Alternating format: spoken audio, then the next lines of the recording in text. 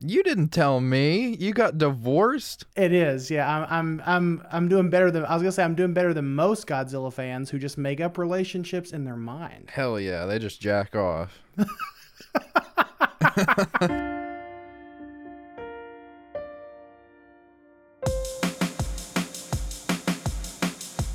Giant Bullshit is the most listened to podcast in the country.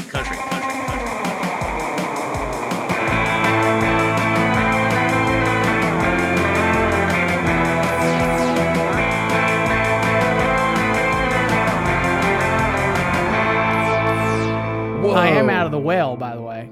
Oh yeah, the well episode from a while ago. I remember it like it was yesterday.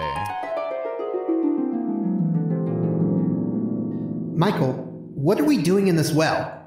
Well. Look who's found themselves at the bottom of my private well. I just have to say, Matt, you. You for putting me in that well. Well, actually, for putting me and Travis in that well. You for doing that to us. That was cruel and unusual and rather smelly. Mm-hmm. And I'm glad I ate your ice cream. Yeah. You for Matt for doing that in real life to real people who could have been hurt. Right, exactly. Him. Matt. And you know what? I can say Matt because Matt's not here. So fuck Matt. Mm-hmm. I'll never listen to this. And I'll never listen to this. Yeah, so I did this because Matt's on vacation. He's about to not be on vacation, but it's still okay. But for the first time ever, I didn't know if I wanted to ever do a solo review, for a movie with another person outside of Matt. Just because the whole kind of appeal to me when we started is that we had both been... we had lived very similar lives. We had the same editions of DVDs and stuff. We were about the same age. We were introduced to these movies around the same time. But we only got to discuss these movies as adults, even though we lived in the same town. And so that was kind of fun to go through the whole series with him. But in terms of the more obscure stuff, we don't particularly have any sentimental attachments to it, and with these Showa movies there's so fucking many of them. What I'm basically trying to say is I don't think he's gonna give a shit if he's missing out on a couple of these, because honestly you're just kind of taking elements from other pre-existing movies to cobble this movie together. He's pretty much already seen it basically. But what Showa movie literally has Batman? What other Showa movie do you literally get? I don't know. Can we just Bats can from we Hell? just say that this is Bats from Hell? Can this be a part of the Batman cinematic universe where this is some kind of weird precursor to the Batman movie? I don't know. Mm-hmm. Maybe not. But yeah, the Batman, the 60s Batman movie. Yeah, the 60s Batman movie. This is the precursor to that. Yeah. Yeah, that's so essentially this is the Joker's origin story. Yeah, because so Adam West Batman got his powers from the DNA extracted from one of these Batmen. Very interesting. That is the origin story of Adam West Batman. Mm-hmm. Yeah, the undefined until now origin story of Batman. Right. But yeah, I did. I saw those people with their big, schnozzes on. They kind of looked like donkeys with wings. Really kind of terrifying, honestly. But I saw them, and I rewatched a little bit of the movie today just so I didn't forget anything. And when I saw it, I was like, "Fuck it, Batman." That's what I saw. That's what I thought when I saw them. Fuck it, Batman. Not truly terrifying in a oh god it's gonna kill me kind of way, but terrifying in a oh god they went with that kind of way. So that's how it was terrifying. When I say terrifying, I mean I imagine you go to the bathroom and the door, in the middle of the night and the door's shut, and you're like, I don't usually leave the bathroom door shut, and you open it and fucking that thing, is sitting there in the dark just screaming. That's terrifying. That's terrifying creature design is something you don't like to look at, and I certainly didn't like to look at those people. Yeah, I mean that's weird. I didn't do my my research here, which I'm doing now, but I didn't see who did the special effects for this movie. Do you know off the top of your head? Subaraya did. Special effects. It says on Wikizilla, which I know is not the be all end all authority either, but it says that it was done by E.G. Subaraya. Let's see what Toho Kingdom. He must Yeah, have let's been. see what Toho Kingdom says too. He must have been doing Ultraman that week or something, because the effects, or at least monster-wise, the effects fucking sucked in this. I don't know. I was a little bit. I was a little bit impressed by the Griffin, but although I'm kind of sitting here wondering they couldn't afford to just borrow a real lion. I know they can't chop. I know they can't mess with a real lion, but they could have at least put a real lion in the cage before they dissected it. I don't know. That's what I would have done. Yeah, I agree. I think the lion looks terrible. I mean, it's very stuffed animal-y, which is very weird because none of these movies that I've seen from this time period, from these same group of creators, none of them have had that problem. They're all, you could say they're too rubbery or whatever, but like none of them have looked, like a fucking stuffed animal. It's odd that they had that, it looks like a Muppet. Yeah, it is a little I wouldn't odd. call this, it's definitely far from their best, but I do want to say that special effects wise, there's an explosion, the eruption of the volcano in the beginning is hands down one of the coolest explosions I've ever seen in a movie. Very weird that it's in this movie, but it looks fucking crazy. I don't know how they did that. It's like actually coming out of the water. You know the one I'm talking about? Mm-hmm. I know it. Yeah, I know exactly what you're talking about. Yeah, it looks like the special effects themselves, outside of just say I think it was supposed to be a condor, outside of the lion and the condor and the bat and the oh god, I forgot about the rats. The rats looks like a Power Rangers villain, but outside of that, all the other special effects look great. Even those shots where it's obviously puppets, the puppet people flying with their little jetpacks, even those look halfway decent. I was a little bit impressed by that. I thought for sure that it was going to look like crap, but no, that looks good. I don't know if I was going to ask you before we got started on special effects, but would you call Latitude Zero a obscure movie? Because it is official, like Toho canon, Toho produced. It was co-produced with an American as an American production, and then apparently just Toho got pissed off at the producers and took over the project themselves and then finished it. But I don't know. Would you call it one of the more obscure movies in the Toho canon or the Toho catalog? Yeah, definitely out of the Toho catalog. In the grand scheme of things, I guess there is an argument to be made that because Toho's involved, that it's not that obscure. It's got Takarada in it. It was directed by Ishiro Honda. It was written by, who was it? Fucking Shinichi Sekizawa, I think, wrote it. So, I mean, you've got all the main players from that era. You've got all the makings of a, I guess, typical Toho movie with the potential to make a good movie, because I feel like the concept behind Latitude Zero, where it's this team of explorers and they get into an accident and they're brought to this mysterious utopia, or no, they're brought upon a mysterious submarine that takes them to a utopia underneath the sea. It's a really interesting concept. Yeah, I would say interesting had it not been done several times on Star Trek at this point. This felt like, which I'm a big Star Trek fan, especially the original series. I've watched a lot of Star Trek, and even though it did feel like it was heavily borrowing some things from Star Trek, from, contemporary Star Trek for the time, I still appreciated that because it reminded me of Star Trek. And they also had some good actors. Joseph Cotten. Have you seen? He was in. Actually, he was in a lot of really good movies. He was in The Third Man from 1949, Shadow of a Doubt, Citizen Kane. Yeah. I don't know my Hitchcock as well as I know you do, but he was also in.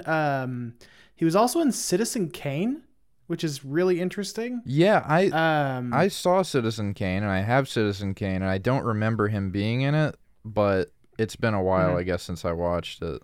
Yeah, I mean, but he has I'm looking at his filmography here, and he has a pretty decent a pretty decent filmography, a pretty decent catalog under his belt of like, he does a lot of these more romantic films. More romantic dramas, I'll say those. He does a lot more of those, and he looks like he's done a few like mystery films, and like I think I'm looking at it here, like 1 or 2 like spy thriller type films, but you know, he has a pretty decent catalog under his belt. So for him to be in a movie like Latitude Zero was, I feel like, maybe a little bit of a downgrade in a way. I don't know. Yeah, it looks like he was in about 5 or 6 Orson Welles movies, 3 Hitchcock movies. He was in Hush Hush Sweet Charlotte, which is like a cult classic, like psychological horror movie, and then Soylent Green, which... He was in Tora Tora Tora, Airport, because I've seen Tora Tora Tora. He was in Airport 77. I've never seen that one. He was in Lady Frankenstein. That movie is ridiculous. It's so weird that he's in this. It is weird. No, it is weird. But he has one of those faces where you ever just look at an actor and you're like, I know that guy, but I can't place that guy because he kind of looks. He looks like an actor. I know that sounds weird because all these people are actors, but he looks like he could be an actor. But he has sort of that everyman face. Like he just a very generic white guy face, I guess is what I'm saying. Right, yeah. I agree. Yeah, I've seen Shadow of a Doubt enough to know him, but it did take me a few minutes to be like, okay, so that's him, you know, and I guess maybe I'm used to him being like, you know, kind of a shady guy, because in that movie he plays like a guy who's supposed to look normal, but he's like been like murdering widows, I think. So this whole movie I was like, you know, something's up with him, and they just played it straight the whole time. You know, he was a good guy. Yeah, it's odd to me, and it's just, I don't know, it doesn't seem like he was having a bad time. It's just, it's so strange that him, I don't know, the whole thing is strange, because I'm seeing like directors and writers, people I know from, you know, Japanese crew, American cast that I've seen in other stuff. I don't want to say it doesn't work, but it does feel like very like kind of stilted, you know, just as a whole. I'm not saying like performances are bad. It's just like the whole thing is kind of like not sticking the landing. It's a fascinating little movie because you have a couple of very prominent Toho actors in this. In I always butcher this guy's name. Akiko Harada and Akira Takarada, who just passed away. You have those two guys in this movie, and they're very squarely in that Toho camp where like Godzilla fans, kaiju fans of this, like genre fans for Japanese media will know these guys. And what's fascinating about it, especially for Takarada, because he played a big role in this, he's doing his own lines in English, and that's something that we never get to see of him. Now granted, it's phonetic English, it's a little bit broken English, but it's still good. It's still, you know, more than what I guess if you're not used to these movies, or if you're kind of coming into this movie blind, it's probably better than what you would expect it to be. I just expected everybody to be dubbed, you know what I mean? I figured that the Japanese people would just be dubbed over, because I mean that's what they always did with the American people, so it was very like, whoa, holy shit, did he actually just say that? Yeah. And it really like wasn't that bad, like you know, Godzilla versus Biollante or Shin Godzilla, like when the Japanese people start speaking English, it's like, what the oh, they're speaking English? No, it's like I realized that Takarada was speaking English, and I was like, oh, cool.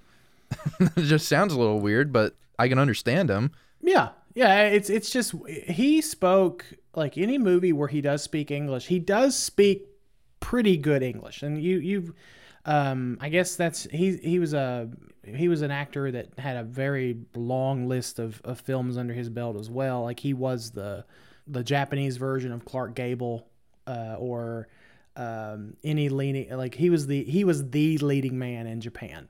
And for this genre too. Yeah, for sure.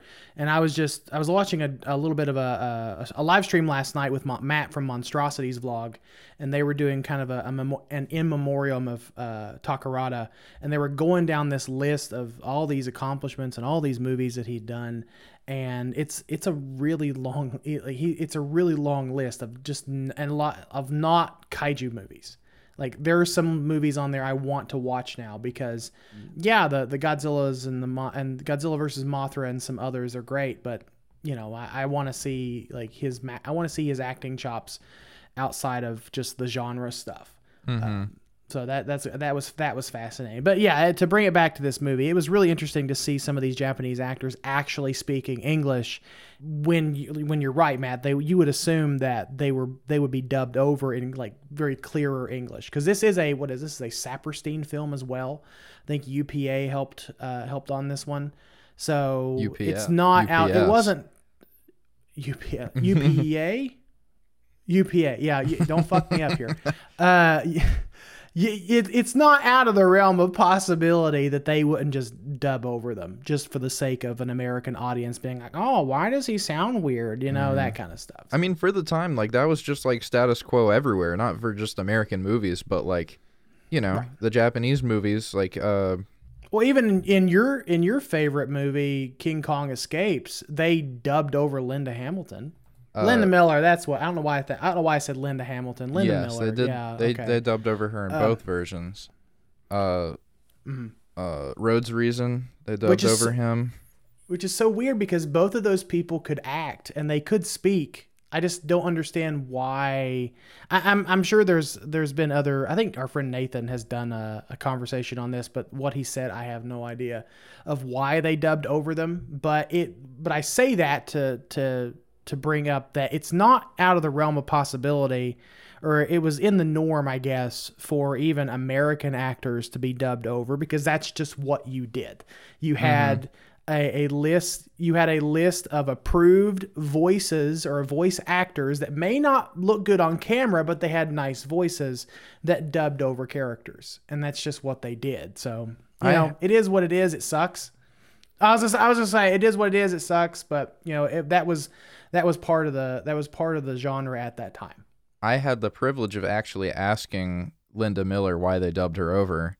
So I got the answer straight from her, and in her case, it had to do with the contract that she signed. And she was very new to acting at that point. She was very young, and she was also in Japan because her father was in the military.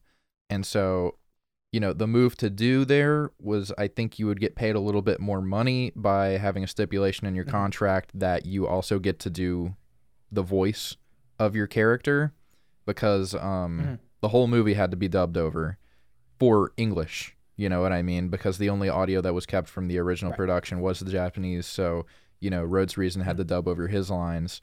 And she just didn't know to make that stipulation in her contract. So the one that she signed, she was making less money so that they could get somebody else to use her voice. And I might be fucking that up, but from what I understand, that's what she told me. I have a screenshot of it somewhere. Yeah. But to bring it back to Latitude Zero, it is a little bit of a weird thing to see these actors actually speaking English, which is a rare treat in and of itself. But the whole concept behind Latitude Zero is this idea of utopia.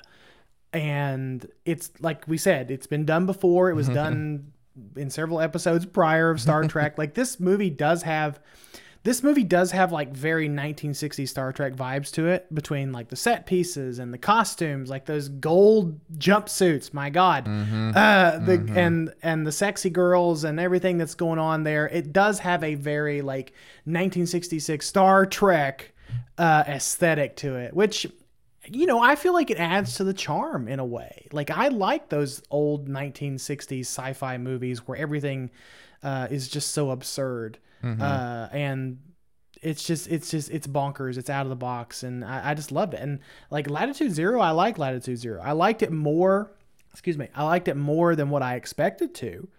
Cause like I said, I think I said this before we started recording. I watched this movie probably a little over a year ago, and I didn't even make it all the way through it. I watched it on a whim when it was still on Amazon Prime, and I probably went to bed like middle way through. So I didn't even get to the Griffin yet for the film. So I had no clue. Well, I take it back. I did know that there was a monster, there was a Griffin in this movie because it's on the box art and it's on some of the posters, but I didn't actually see it in action because I never took the time to go watch this movie. It's a really silly film, but it's entertaining at least. Mm-hmm. Yeah, I feel like when I was younger and learning more about like I think when we're all younger is when we're first introduced to Godzilla, and then we sort of move on for a while, and when we come back we're sort of taking inventory in a way. We're like, what have I seen? What's out there? One big thing from in my childhood was I never knew that Godzilla versus King Kong was a real movie, or King Kong versus Godzilla. I just thought that was like an online thing, like Trunko. Have you heard of Trunko? I have heard of Trunko. I've never watched it, or I've never seen it. I've heard that name before, but I think it's like an urban legend. Anyway, I don't know. I would just find like shit like that on the internet that didn't really exist, but be like, oh, this is in my mind, but not in the world. When you and I were growing up, you're a little bit younger than I am, but it's the same. But it's the same case. When we were growing up, we didn't have access to the internet the way we do now. We can't just go back and look for these really obscure films because I kind of did a similar thing where I'd watched I came back to the Godzilla movies and the kaiju stuff after a very long hiatus, and then after I finished after I rewatched all the movies and saw all the stuff, and I'm like, okay, so what else is out there? So I started watching Ultraman and started seeking out like all these other things that were either produced by Toho or Kadokawa Daiei Kadokawa. Those films that don't get talked about a whole lot, and there are some gems there. Frankenstein Conquers the World, which gets talked about a lot. I'm not saying it doesn't, but Frankenstein Conquers the World is one of my favorite non-Godzilla movies. It's still Toho, but it's one of my favorite non-Godzilla movies. It's a lot of fun. The special effects are great. But yeah, I agree that it is like a almost like a little treasure in there. I'd put it above some stuff on the same level, I guess, like Baron or like Rodan. I know a lot of people like Rodan.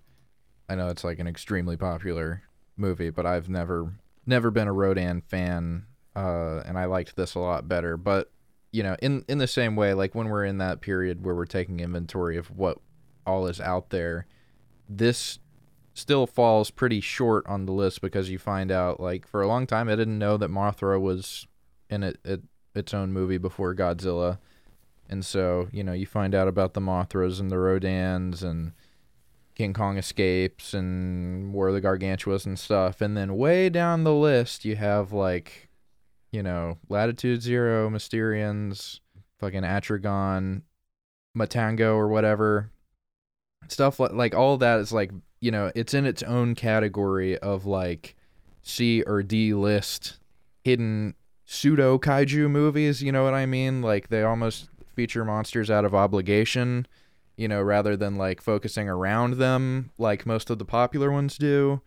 The idea that a mad scientist is making his own monstrosities, so you could probably do something. You could spin off of that if you want to, but I don't know if the monster thing, I wouldn't be surprised to learn that was some mandated thing from a producer, that there had to be a monster, especially with Toho being more involved in the end. And I didn't think about it until you said something about it not being a real lion, but it definitely seems like they had How could you not think it was how could you not notice it was a real lion? Sir? No, that's not what I mean. That's not what I mean. Okay, all right. No, I was like, are you fucking blind?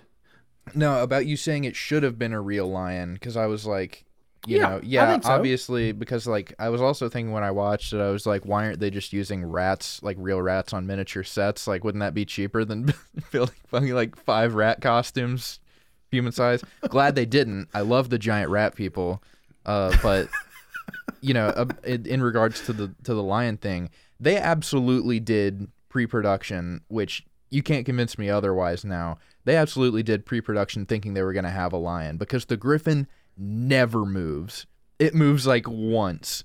They absolutely storyboarded that shit, thinking that it was a real lion they were gonna have because it sits on a rock for 20 minutes. That would have just made so much more sense to me. Like even if they had a trained, if they just had a trained lion, you put the lion in the cage, and then when it comes time for Dr. Malik to dissect it, you throw the puppet on the table and let him dissect the puppet. Like that's what I would have personally done, but I guess they couldn't get their hands on a real lion. Although I just don't necessarily believe that. Maybe it was a rush production. I have no idea, but like it seems like a really silly thing to harp on, but I just really wish there was a real fucking lion in this movie and not the griffin.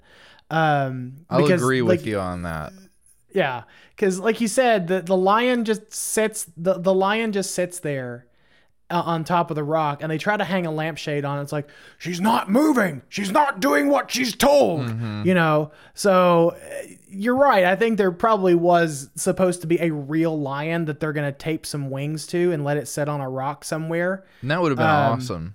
I mean, yeah, it would have been fine. Yeah, I would have liked it. Now, there was like an original Star Trek episode where they had it was like an alien. It was like very obviously a dog, like a little dog in a costume. I can't remember what the episode was about, but I remembered they show that like not even ashamed of it. They're like, yeah, this is an alien. They had the little thing on top of its head that looked like googly eyes and stuff like that. It was really fun. I don't know, but they totally could have just done a real lion in this movie. Maybe blue screened it at the end when you have the griffin attacking the sub, attacking the black shark, which sounds incredibly more cool than what that thing actually ended up being.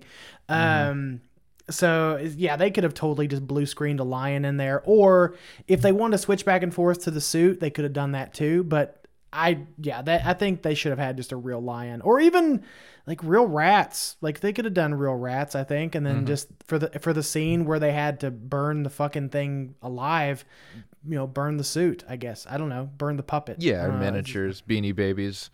The Beanie Babies. Yeah, burn the Beanie Babies. There's your pull quote for the episode. Burn the Beanie Babies. I did love that this movie had a scene, where giant rats are disintegrated in a pit of purple acid. That is cool. Yeah. I don't have anything else to say about that. It's just cool that you get to watch rats disintegrate in acid. That's a cool thing to happen in this movie. I pulled some of my favorite quotes from the movie. Okay. There's 3 of them. And I'll just let you listen to them, and I'll get your thoughts, see if they got you as amped as they got me. Okay. Please don't hurt my father.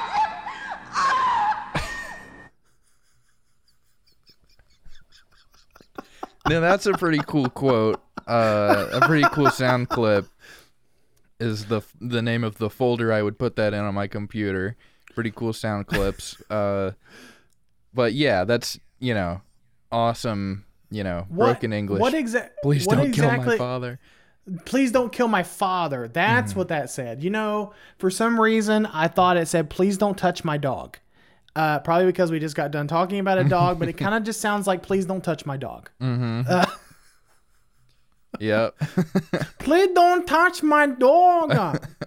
Yeah, I don't know. Yeah. That's really terrible. I'm not racist, people, I promise. It's fine. I don't think it's racist to do an impression of somebody with an accent. I think if you're doing a generic accent, there's an argument to be made that it is racist. But if you're impersonating one person, trying to think of an example. The most famous example I can think of is the lady from that clip I just played. She's a pretty famous Japanese figure. If you're doing an impression of her, I wouldn't call that racist. Oh. Okay, here's the next clip. Clip. It can't be a beast with the brain of a human. I don't think it comes across in the audio, but that was so it's like a sweaty guy, and he's like being held by these bat people, and he just watched Cesar Romero cut open a stuffed animal. He goes, "It can be a beast with the brain of a human." Like, that's fucking awesome. But still, aren't we all just beasts at the end of the day? Aren't we just all like very primal beasts in ourselves? Yeah, and that's, a quote that I think needs to be adapted and reworked into modern pieces of fiction. And then this last one, maybe the dumbest of them all, the late, great Cesar Romero. Find Mackenzie and kill him. Kill Mackenzie. Kill Mackenzie. Kill Mackenzie. Kill him. Kill him dead until his body is no longer living. Kill Mackenzie. I love how much he said kill Mackenzie. Such a great... I've said it before, it's one of the reasons why I love King Kong Escapes. A good giant monster movie, at its heart, needs a good villain. It does, yeah. And that's the reason why this movie is not gonna, fade from my mind as fast as it probably should, is because he fucking killed it as this guy. I almost wish instead of Cesar Romero, we had the actor who played Doctor Who from King Kong Escapes. I just really thought that would have been. I think that would have been a very good thing. I don't know. Well, I like the guy, which I forget his name. It's Hideki something, right? Hideo Amamoto. Okay. Yeah, he's been in a ton of shit. He was in Yojimbo, Quiet Ann. What's Up, Tiger Lily by Woody Allen. What's Up, Tiger Lily? Whoa, whoa, whoa. Okay. Yeah, I mean, what I love about him is that anytime you see him in a different role, he's playing somebody completely different. You know what I mean? Like, I can't name two of his characters that have... I mean, he played like that Shakespearean-dressed noble guy in Ghidorah the Three-Headed Monster. He played like the creepy-ass uncle in All Monsters Attack. Oh, yeah. He played that, like... ghost of an old man in GMK. In GMK, yep. I mean, I like that they just fucking stick him anywhere, and for some reason, Doctor Who was the only character almost like they gave him, where he could actually completely take over. He plays typically, like, outside of King Kong Escapes, he plays sort of the more subdued characters. Mm-hmm. I feel like Doctor Who was his, like, very, like, this over-the-top villain. Like, that one stands out because it is just so over-the-top, but he typically, all the movies I've seen him in have been just kind of this very more quiet, more subdued character. He was the friendly neighbor, like we said in All Monsters Attack. Mm-hmm. He was the ghost of the old man in GMK. I mean, like, typically the other movies I've seen him in, he's just kind of played this very like, minor characters with a few lines.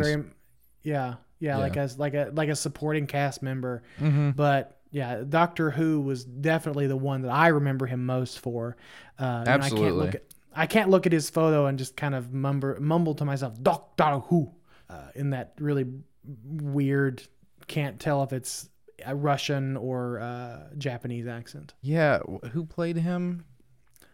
Paul Frees? I think Paul Frees dubbed him in... Yeah, it was Paul Frees. Yeah. Great movie. Anyway, Latitude Zero, I think Cesar Romero did a really good job. No, I liked his performance. Playing a similar character. You know what I mean? I feel like Hideo Amamoto would have lost a little bit of what made that special if he was playing similar roles, you know what I mean? Because, like, it's such a peculiarity, him and King Kong Escapes. It was the Joker, but less cackly. Oh, in Latitude Zero? In Latitude Zero. To me, it felt like the Joker, but just less like, ha ha ha ha, I'm the Joker, that kind of stuff. It was a little bit more sinister, and I liked Cesar Romero's character in this. I liked him a lot. I love it. Especially, it was another thing I realized when watching this, that I love villains who are terrible at being villains. This guy ate shit the whole time. I mean, he didn't get a single victory. His griffin didn't work. That lady who became the griffin, she couldn't do anything outside of, like, kidnapping that one guy. He didn't succeed at getting the information. He never killed his enemy. He was just... the whole time, though, he thought he was winning. And that's awesome. That's really cool that the whole time he's like, they'll be dead in 5 minutes. And he completely believes it. He's like, he'll never survive those damned rats. you know, and then 5 minutes later he's like, you know, getting crushed by the Griffin.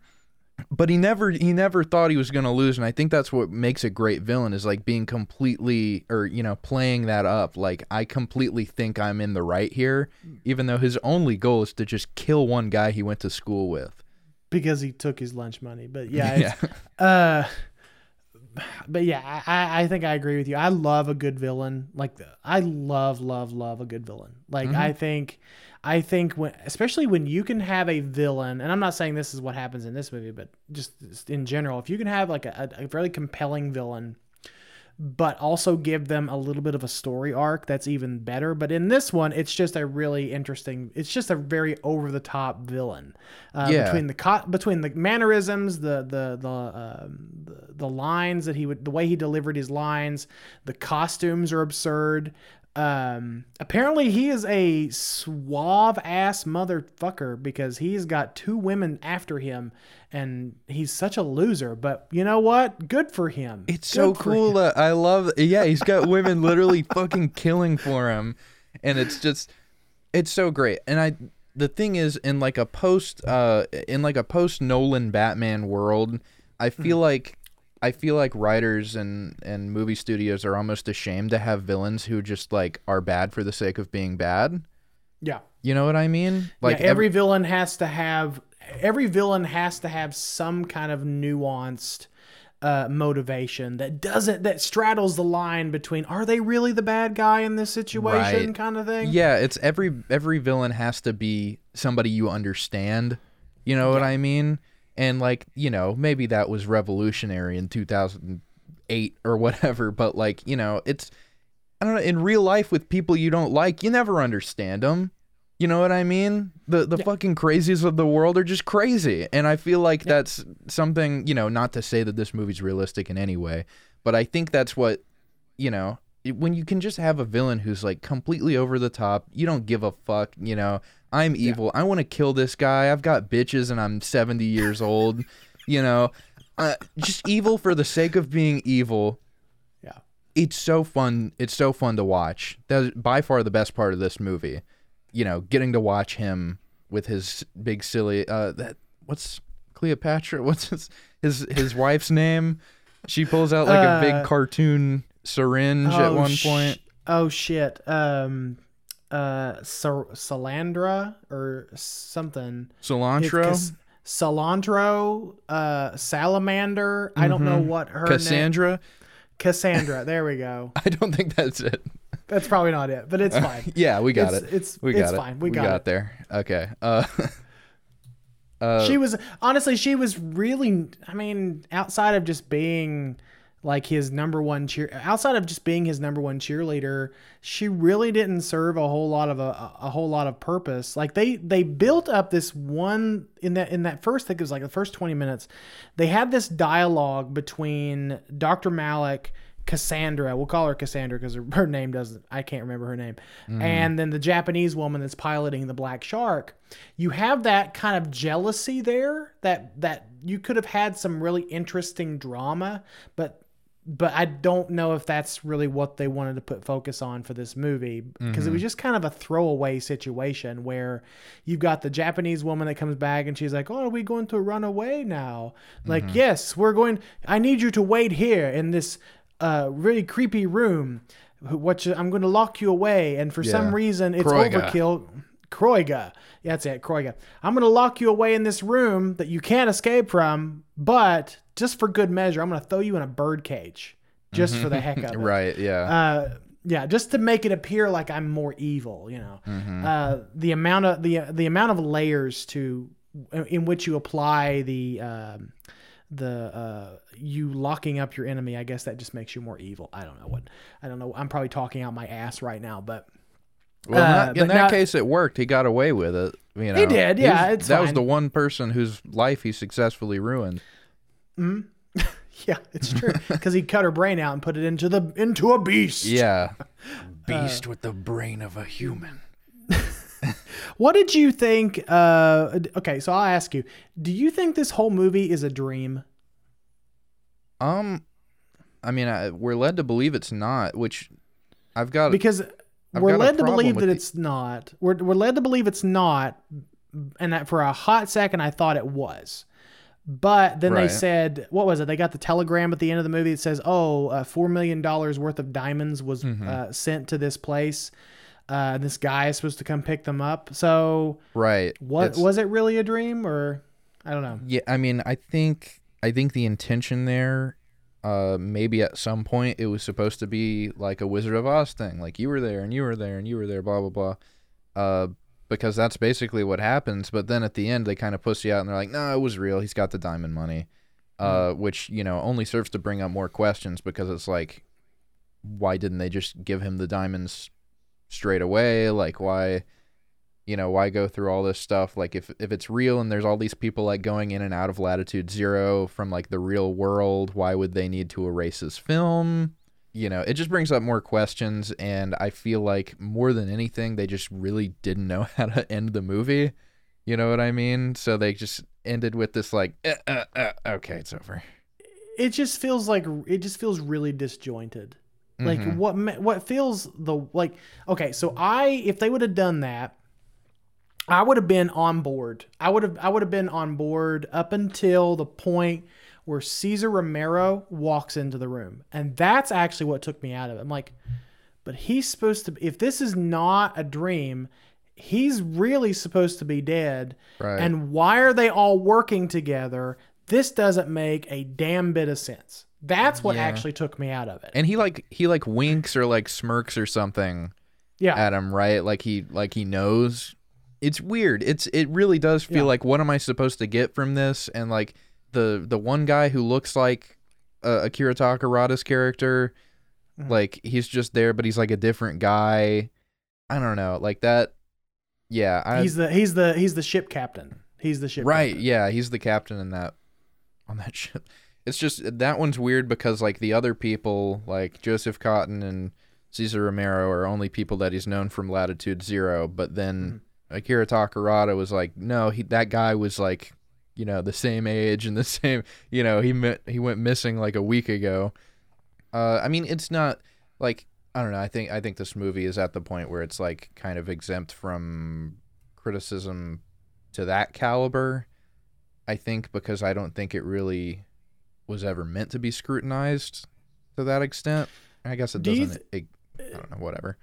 Do you think that this movie was just kind of, then to what you just said, to piggyback off of that, do you think that this movie was just meant as just escapist? Like there's really nothing. It's just kind of empty escapism, I guess. I don't know. My view on escapist cinema is, I mean, if you want to look at it as like empty escapist cinema, like I won't argue with you, but like I know a lot of from interviews that I've seen with people involved in these productions, is a lot of them really didn't view what they were doing as art. They viewed it as like a job and like work.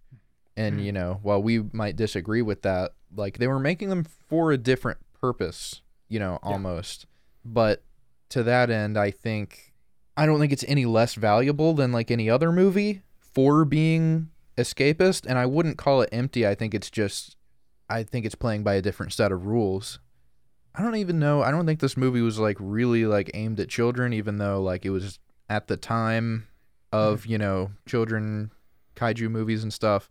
But I think this was just like a fun movie.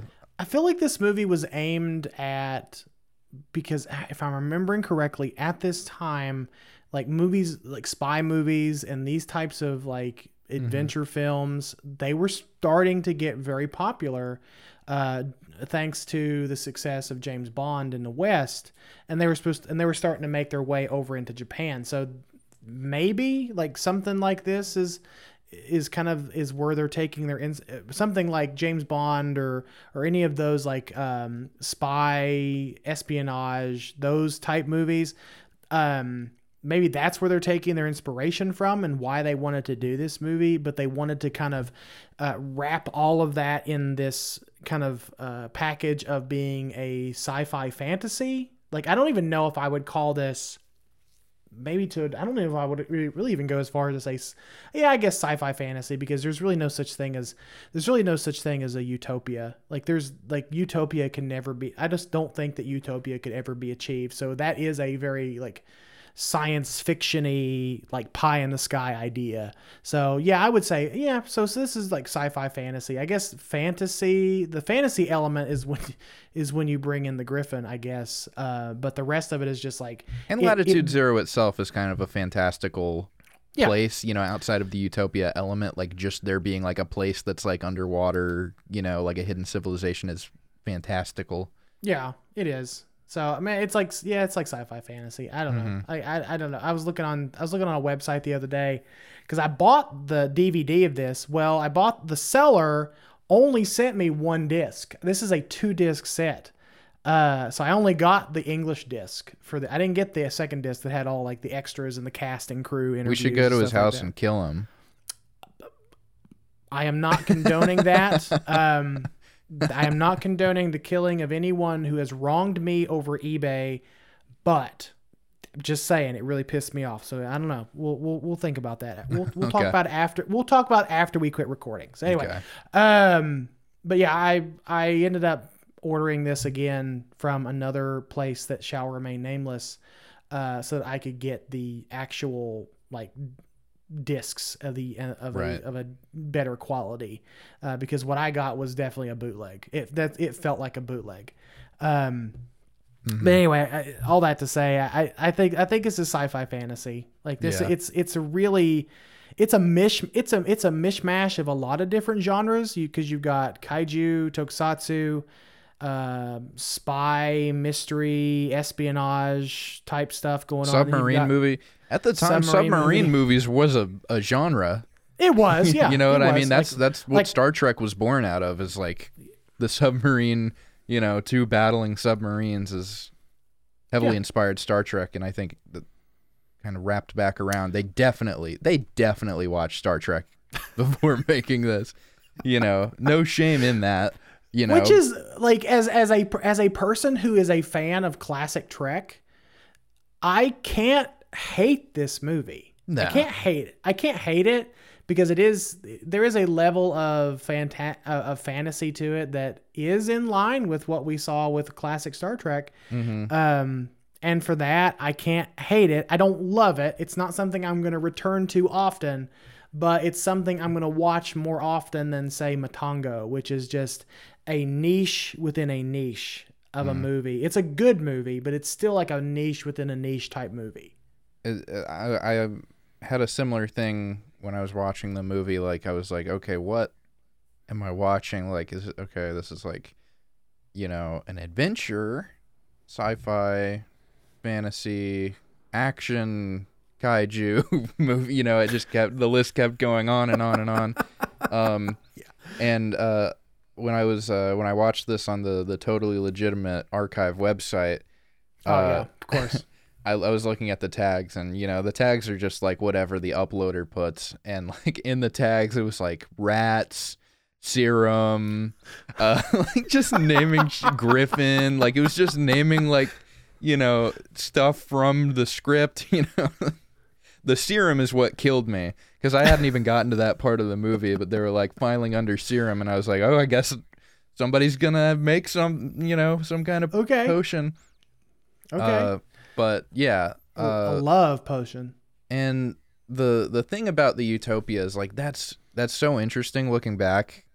I don't want to sound like an asshole. That's very interesting, but it is like, it's weird because it's a little time capsule thing, and that's another Star Trek thing, is they had the utopia, the, you know, oh, we haven't needed racism for 400 years, you know, like that attitude of like, money, what is that? You know, like the fact that we're like so far in the future that everybody's just happy is like, you know, I wish we could be that optimistic. I really do, because like even in this movie, they're, you know, they have Joseph Cotton say like, you know, they'll figure it out eventually. You know, humans are gonna have to fight, but eventually they'll learn how to live in peace. And now I don't think there's a single person on the planet you could convince that at any point in our history, future or past, that there will be peace.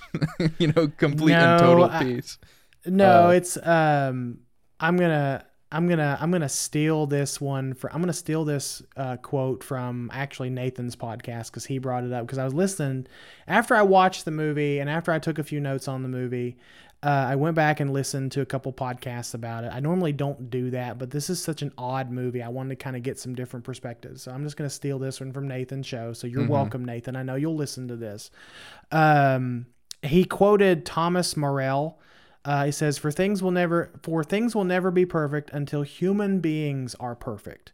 So Thomas, the writer is talking about the concept of utopia, and this concept of utopia, utopia in the Greek literally means no place. Like, it's not like, and the writer was trying to debunk this idea that utopia is even possible, because there is so much you have to give up to achieve utopia. And it's just, and we're fallible human beings. We go to war with each other. We lie, we cheat, we steal, we politic with one another. So utopia is this pipe dream that people try to work towards, and it's never going to happen. Like, I don't want to sound cynical, but it's just the nature of human beings will not allow utopia to ever be achieved. Mm-hmm. It's just interesting seeing that, like, media from that time period, like, seeing that, like, writers and, presumably people in audiences were kind of under the impression that, like, yeah, eventually we'll be perfect. You know what I mean? This was 1969. This was 69. 69. So this was same year as True Grit. This was this was at the height of, or around the time of the Vietnam War, or when the war was starting, something like that. So probably, Perfect Peace, not to quote another kaiju movie, but Perfect Peace, this idea of utopia, this idea that, humans should be able to come together and live with one another and not, succumb to our beastly urges. Maybe that's what the beast is supposed to maybe the griffin is supposed to represent the beastly urges in all of us. I don't know. Maybe I think you're 100% right. I think that's what they meant. Maybe, because there's always, like, I find these Japanese movies in particular, because this is a genre you and I both love. I find, like, the subtext of some of these movies, especially the ones where it's not like hold your hand, blatantly obvious, beat you over the fucking head with, like, the environmental message and the war is bad and nuclear fallout will kill you, that stuff. Like, I like it when you can read a little bit deeper into some of these films, and maybe the griffin is meant to be this representation of the beast within us. Will never be tamed, will never be satisfied, will never achieve utopia because we're just beastly humans. I think Matt likes to talk about this a lot, but Tolkien wrote or said in interviews there's, like, a difference between intention and applicability, because a lot of people like to interpret the Lord of the Rings as, like, being an allegory for World War I, I think. But he's like, I've never personally heard that, but okay. But he basically said, like, no, I didn't mean it to be that. I wanted this to be, like, purely entertainment, but similar to the original Kong movie. If the shoe fits, you can say whatever you want about it, So, and I think definitely that is the case with a lot of giant monster movies. And I don't say that to be, like, an asshole saying, like, people shouldn't try to read into these, but I think that's why a lot of people, like, really try to read into these and then they don't get very far. Certain podcasts that won't be named, and these aren't bad or stupid people, but I think you can only get yourself so far with the idea of, I'm going to hypercritically analyze the meaning of all of these movies, because I think at their core, they're meant to entertain, not teach. At least most of them. There are some movies that are set up to be rife with those kind of subtexts. Like, for example, I was saying just now, like the original Kong film. The original Kong film, the creator, the director and the writer and the creator of the original Kong film said in an interview, I only meant this to be a escapist action movie that people could go to the theater and watch to escape reality. Like, this was the original Kong film was escape from reality, because at the time you had the Great Depression and things going on in culture. But over the decades, people have read different things into them, like racism, which I can totally get where they're coming from. Like, I get it. I get it. And there are certain films like King Kong, like the original Gojira, and others that are just set up that way that you can read into them. But when we're presented with a movie like Latitude Zero, or I'm trying to think of another just absurd movie. I don't know, A Space Amoeba. I don't know. I haven't watched Space Amoeba in forever, and it's top of mind I just got the record, so it's top of mind for me right now. So just those kind of more I guess we would call them popcorn movies in the West or whatever, and just those turn your brain off and just enjoy them for what they are type movies. I like digging a little bit deeper into these films, trying to find that subtext, but I'm not above just saying, you know what, fuck it. This is just an entertaining movie. I'm going to enjoy it for what it is, and I'm not going to read into it. Mm-hmm.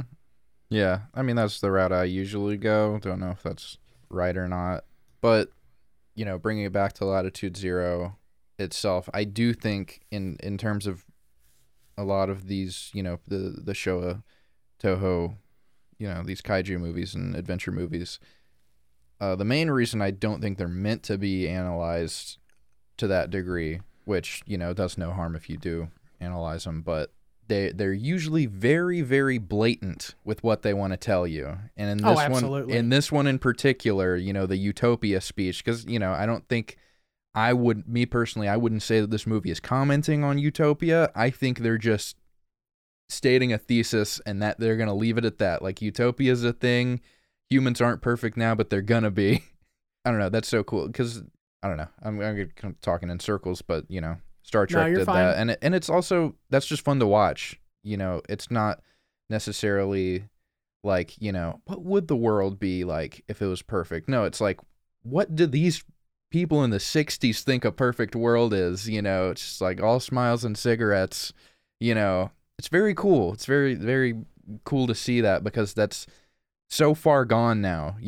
You'd never see a movie now that's got like a hopeful message of like, one day we'll get better. You've got movies like fucking Don't Look Up, basically saying, like, we're all fucked. Fuck you. Fucking you people are stupid. Well, we had a couple, and Travis and I talked about this on Kaiju Weekly. One of the most recent, like, to bring it back to the genre that we're both involved in. Mm-hmm. One of the most recent movies that we watched that had a positive message framed in kind of, I don't know, it wasn't framed as super positive, but you could draw positive things out of it. Mm-hmm. Was A Quiet Place, because A Quiet Place is all about, it's all about family. It's all about the nuclear family. It's all about like coming together as a family to overcome, insurmountable odds.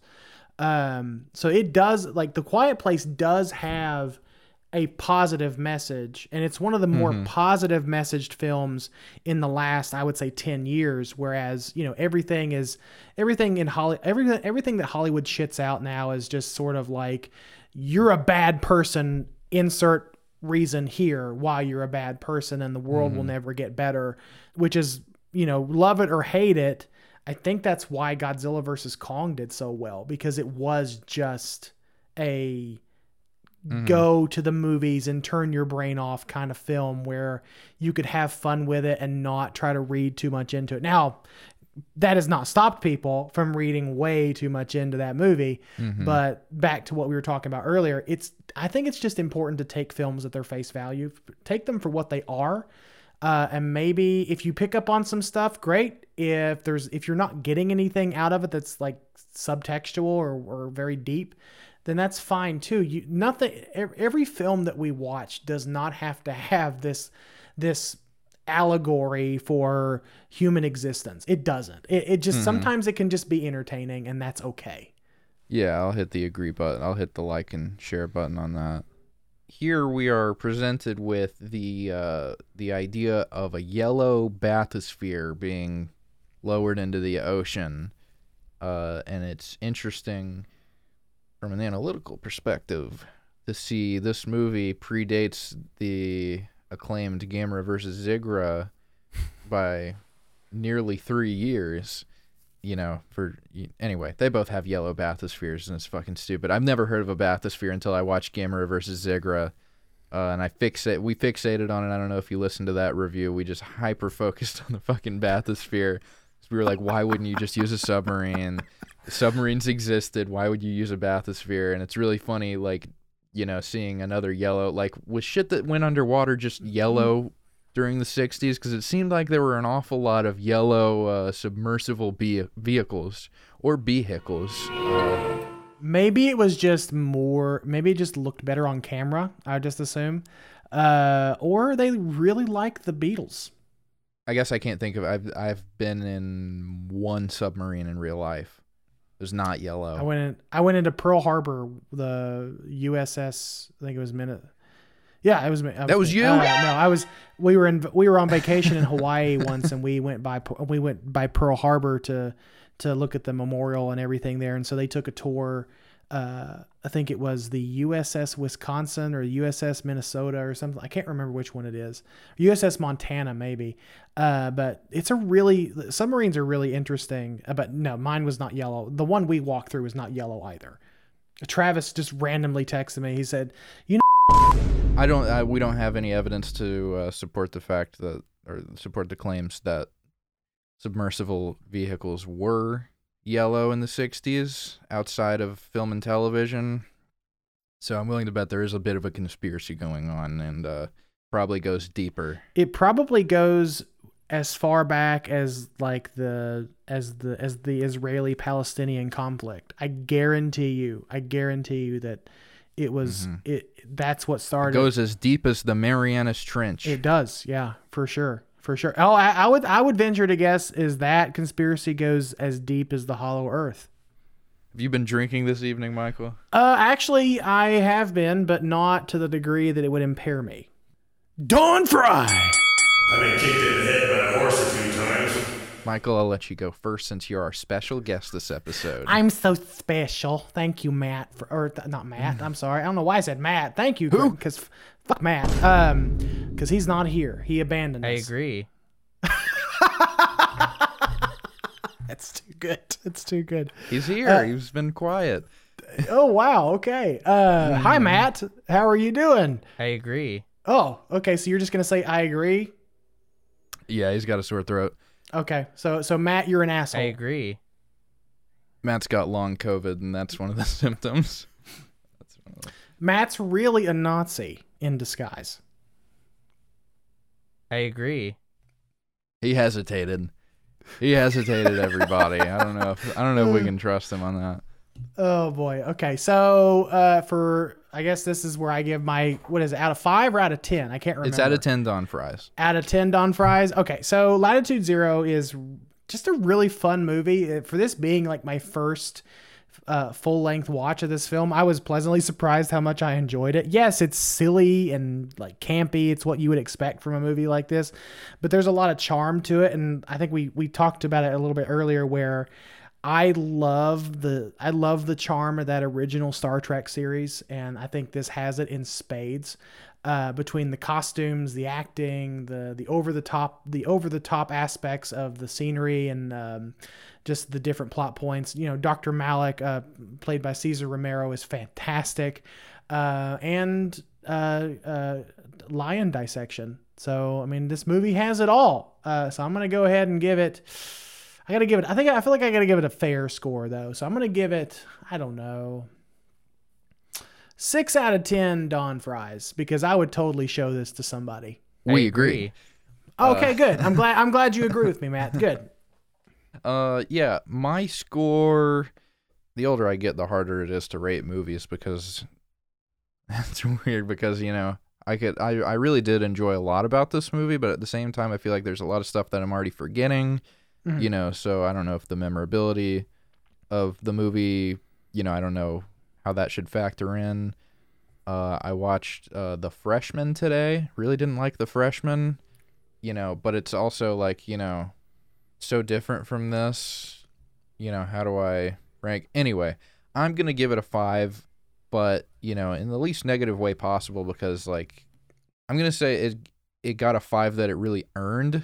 You know, if that makes any sense. I don't know if that makes it actually sound No, worse. it makes sense. But like, I feel like it earned every one of those 5 out of 10 Don fries, because there was a lot enjoyable about this, and I think most of my enjoyability, especially towards the middle part, which you mentioned was, you know, kind of lacking.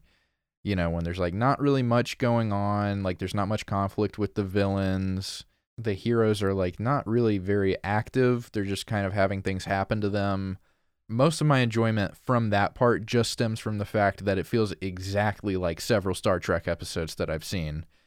It's funny, it feels like the costumes were made before the idea of the movie, so like, you know, you have people in, you know, rooms that look like a Fruity Pebbles box, you know, and they're wearing gold outfits, and like there's that weird ass scene where they're taking a bath together, and that like See, that was really controversial.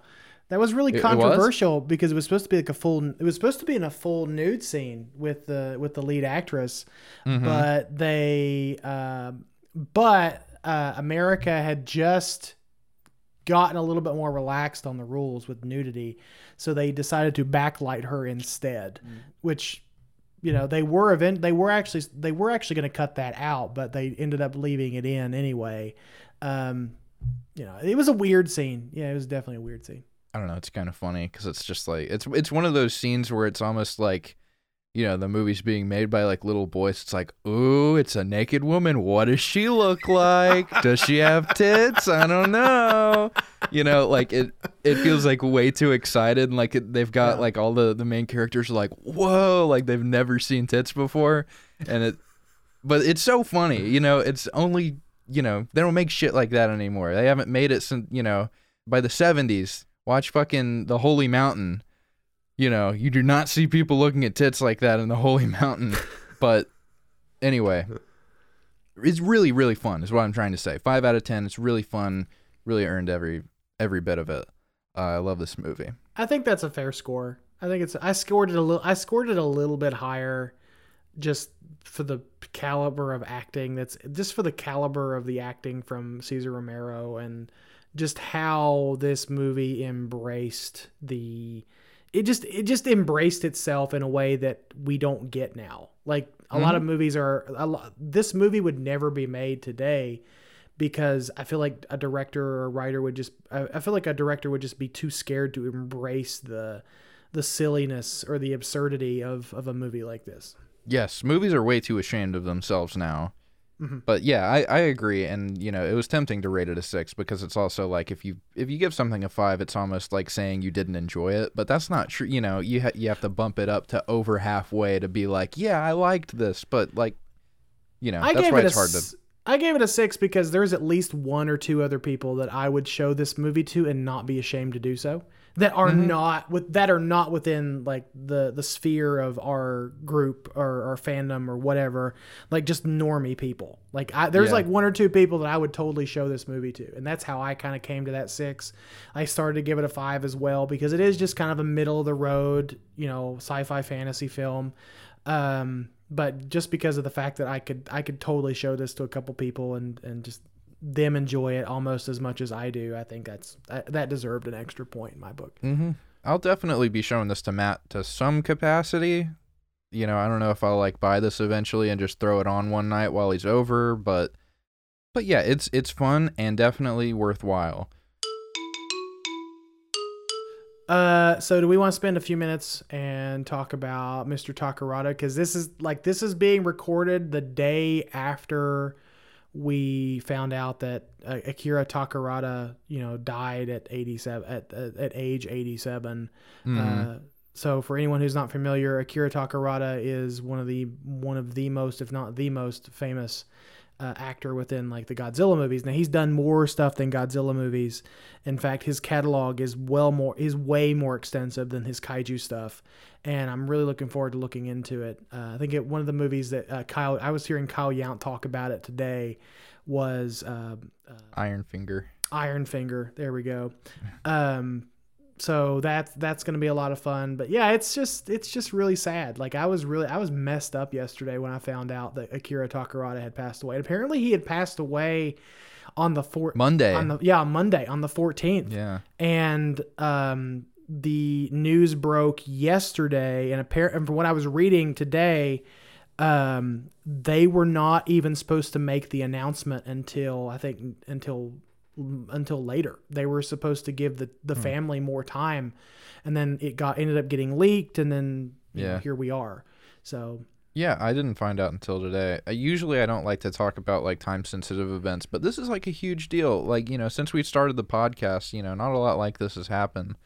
You know, and like you said, he definitely, you know, had more than like the Godzilla kaiju stuff, but like it's weird. I'm usually not affected by celebrity deaths a whole lot, but you know, I started thinking like, why am I sad this guy wasn't really in a whole lot of movies? I mean, he was in like the low budget kaiju stuff recently, but like, you know, his death doesn't really affect me, but I'm still like really sad. And I'm like, am I being selfish by being, you know, sad, you know, cause you know, this was somebody's fucking uncle or something, you know, there's people who have actual reason to be sad. And I'm just like, oh my Godzilla guy died. But like, he's been around.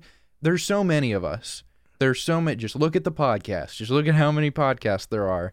And all of us, virtually all of us, have been fans since we were children. And I think that's why this hurts, is because we've been watching this guy on our TVs since 3 and 4 years old. You know what I mean? Like, this is a guy who has been around for our entire lives plus 30 years. You know what I mean? This has been a guy who's been basically the face of the early Godzilla movies. Because I wasn't even this sad when Nakajima died a few years ago. You know, maybe I should have been. But, like, seeing Takarada's face, you know, there's a sense of, like, you know this guy to some extent. You know what I mean? I think it was because, and I don't think it's selfish to be sad about it either, because I was bummed out. I was bummed out all day yesterday. We were supposed to record this episode yesterday, and that's not the reason why we didn't record. I actually had work to do, but I was just not in the headspace to really. I was just not feeling it yesterday, because it affected me, and like you said. I think I was telling this to Travis. Yeah, I was telling this to Travis and Nathan and Danny and them. I said, look, I don't get emotional over deaths of celebrities. Yeah, it fucking sucked when Betty White passed away, but I didn't get super emotional about it. I didn't get emotional because we just lost. I was a big wrestling fan growing up, so we just lost Scott Hall. And I didn't get emotional over that either, you know. But for some reason, just this Takarada, him passing away, really messed with me. And I think it's because, and I think to some degree, the reason why it messes a lot of fans, it's messed a lot of fans up more than, say, like the death of Nakajima, which is just as an important figure within the Godzilla fandom, is because Takarada was out there. He was doing these interviews. Like, I have seen so many photos come across my Twitter feed and my Facebook feed and Instagram feed of just people, you know, sharing their memories and sharing their photos of Takarada. You know, our friend Kim, the Kaiju Kim on Twitter and on YouTube, shared a really nice video of her nice memory of her meeting Takarada. And it was just really sweet. And he just seemed like a very sweet man. Like any interview, anything you saw him in, any photo, he just seemed like a sweet man. Like, that's just what he seemed like to me. Like, he loved fans. Like, he loved fans. Like, he loved coming to G-Fest and these conventions and meeting fans. And he was, and this is something that really bugs me about American actors and Hollywood, is there was that sense of gratitude to the fans coming from Takarada. Like, there was just that thankfulness he had to be at these events and to be at these meet and greets. And that's what added to the fact that he was just such a wonderful person, because he genuinely loved what he did. Like, he genuinely loved, like, to listen to him on, I listened to a little bit of his interview and his conversation with Kyle Yount on Hail to the King, that documentary. I think it was like a couple years ago, 2018 or 2017, something like that. I listened to a little bit of that, and I listened to a little bit of him talking, and he talked so lovingly about this genre and about the franchise and about the movies that he was in. And don't get us wrong, Takarada was more than just the kaiju stuff. He was in hundreds of movies. He was in hundreds of movies throughout his career. He was more than just, the handful of kaiju stuff that he was been in, and he's been in a few independent stuff. He just recently filmed a part in another movie that's coming out. I think it's April 1st, would technically be the last movie he would have been involved in. It's just kind of sad that he's not going to be able to see that. Yeah. What's really funny about that is I was listening to Matt from Monstrosities talk last night. And apparently Akira Takarada was the voice of what the hell is that cat's name? Metasoph, I don't know, whatever. He was the voice of one of the fucking cats in the live action Cats movie. Oh. The Japanese version. Okay. The Japanese version. Yeah, he was the voice of one of the cats. He was also the voice of Jafar in the Japanese release of Aladdin, Disney's Aladdin. So that was really interesting. So yeah, he's had so much reach outside of just the kaiju stuff, and it feels almost, I don't know, it feels almost petty to only want to celebrate the kaiju stuff. We should be able to celebrate the man for his entire career, what he was able to accomplish. Which is why I'm going to go back and watch some of his older films that are non-kaiju related, like Iron Finger or whatever it was. I want to watch some of those because I haven't seen any of those. Like I only know him from the kaiju stuff, but I want to go back and watch that. But I think it was just a genuine love and respect for what he was doing that made him such a wonderful person. And I talked to Danny DeManna about it yesterday, and all of us were pretty upset about it, but I feel bad for the people that actually got to meet him, because I've never met Takarada. It was one of my items that I wanted to do eventually, like maybe if I got down to G-Fest. Yeah, I always thought in the back of my head, like, I'll probably meet that guy someday, you know what I mean? Yeah, because every photo you saw him in, he looked good. Like he looked healthy, and he was upbeat and jovial.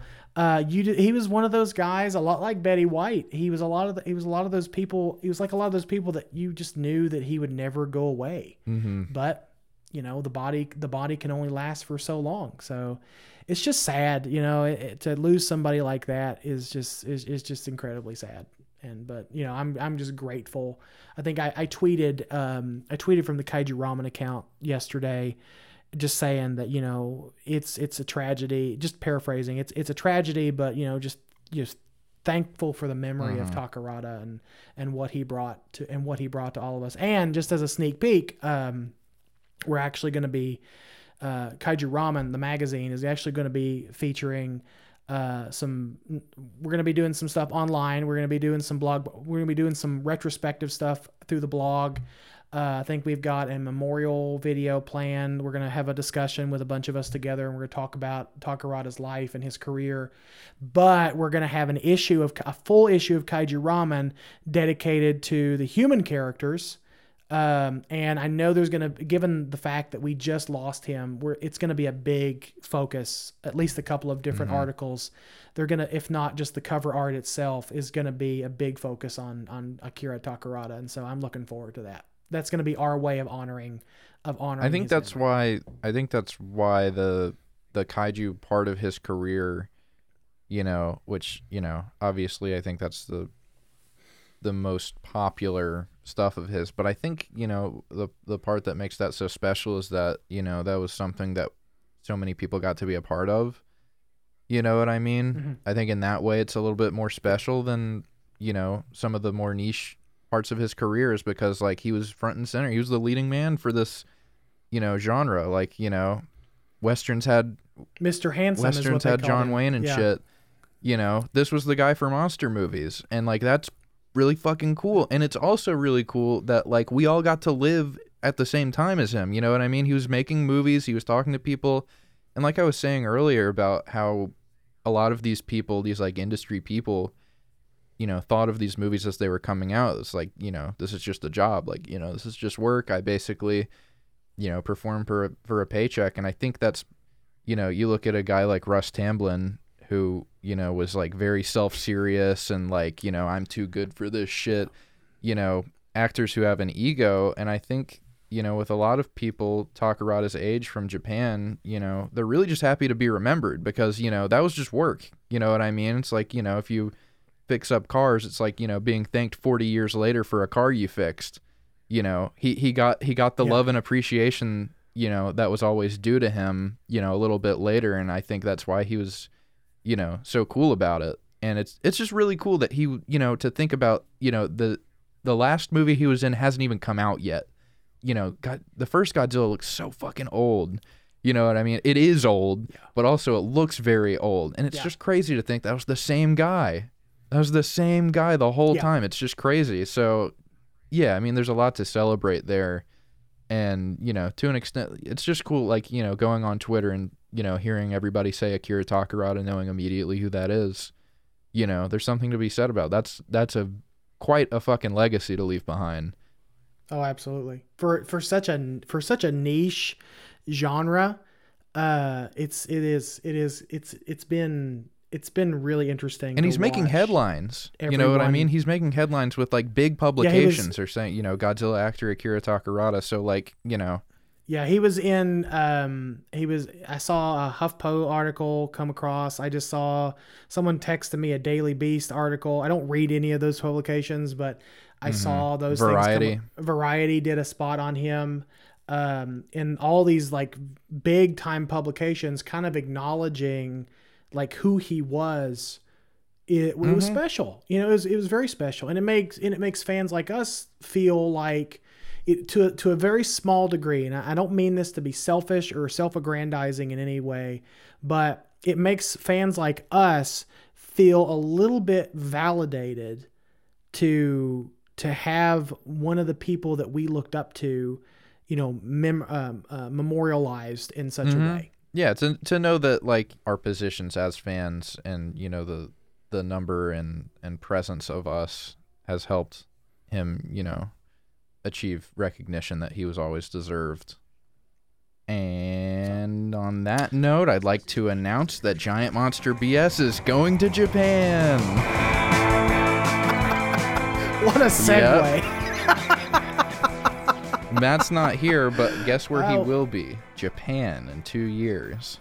Good for you, buddy. We're so good fucking for you excited. guys. Are you going to film? Are you guys going to film anything there, or are you just going just because? I'm planning on making, we don't really know. We want to build towards some kind of project. We're going basically, it's just like a vacation with friends. But we're trying to hit a lot of the Giant Monster hotspots. I want to visit, you know, Toho Studios, and there's like a restaurant in Tokyo that's like Ultraman themed, and you know, we're gonna try to hit a bunch of places like Tokyo Tower and stuff where Giant Monster scenes have been filmed. You got the Museum of Tokusatsu there in Japan. I think it's somewhere in Tokyo. I think actually, I tell you, a good person to ask because he's been there. Danny DeManna. If you ever get up with Danny, ask him where some good places to go because he did the whole tour. I think it was. It's been a few years. It was around the time of the Shin Godzilla premiere, but he was there.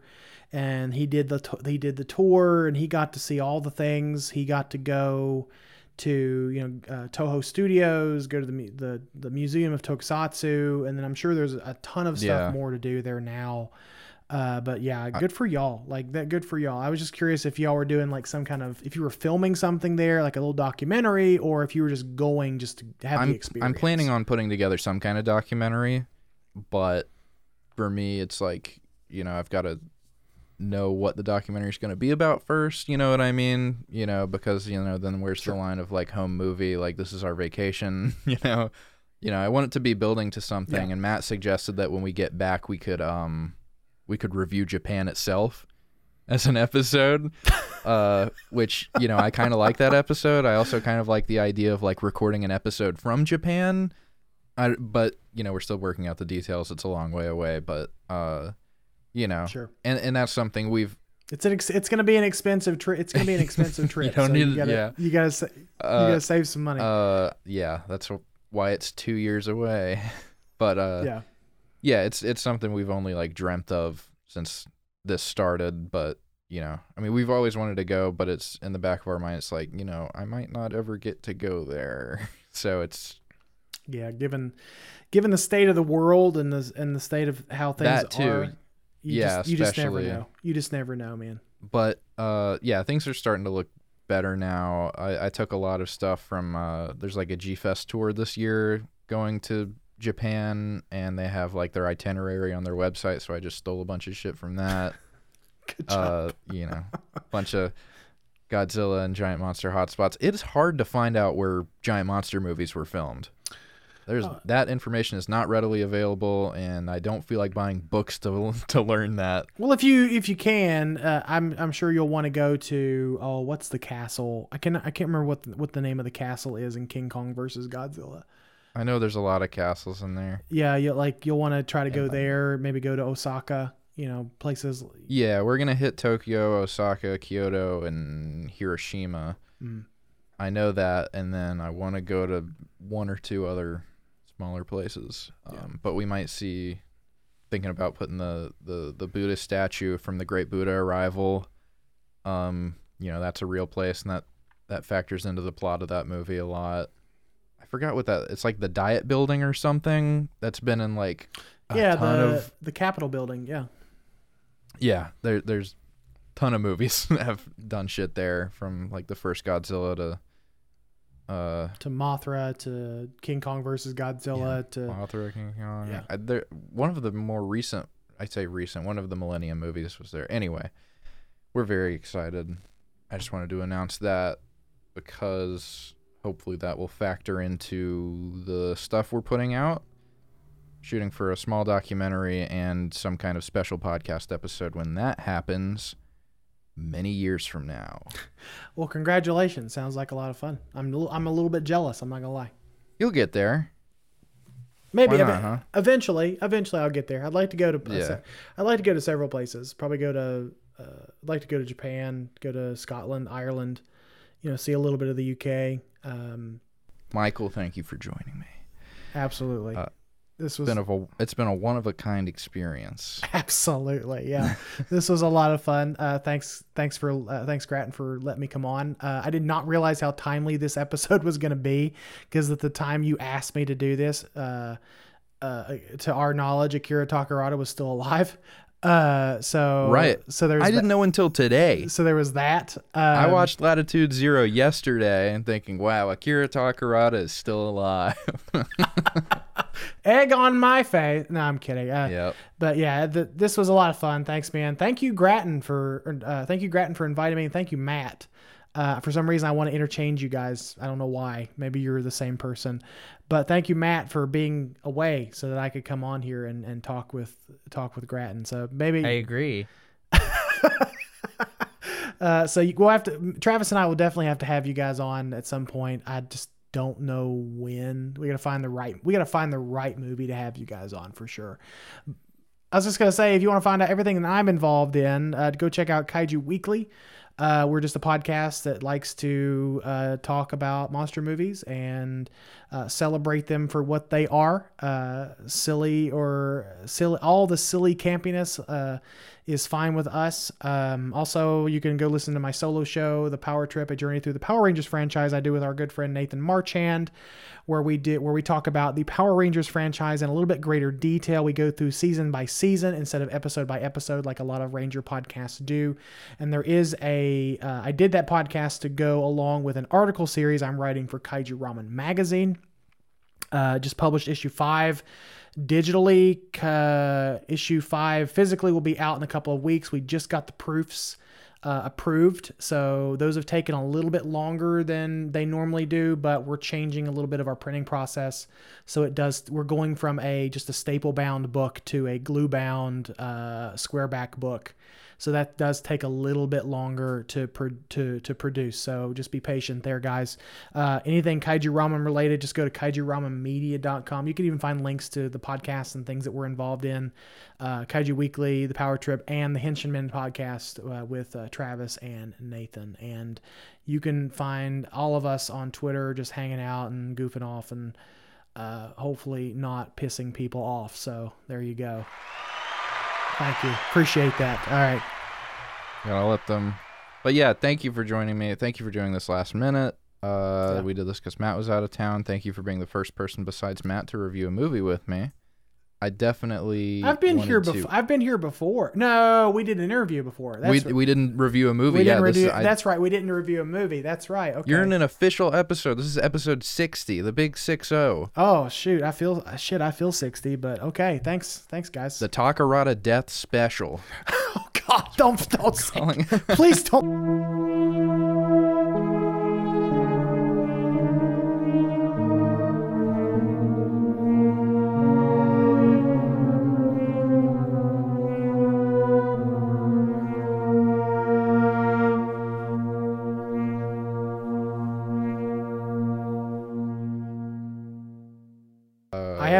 I have not done Speed in so long.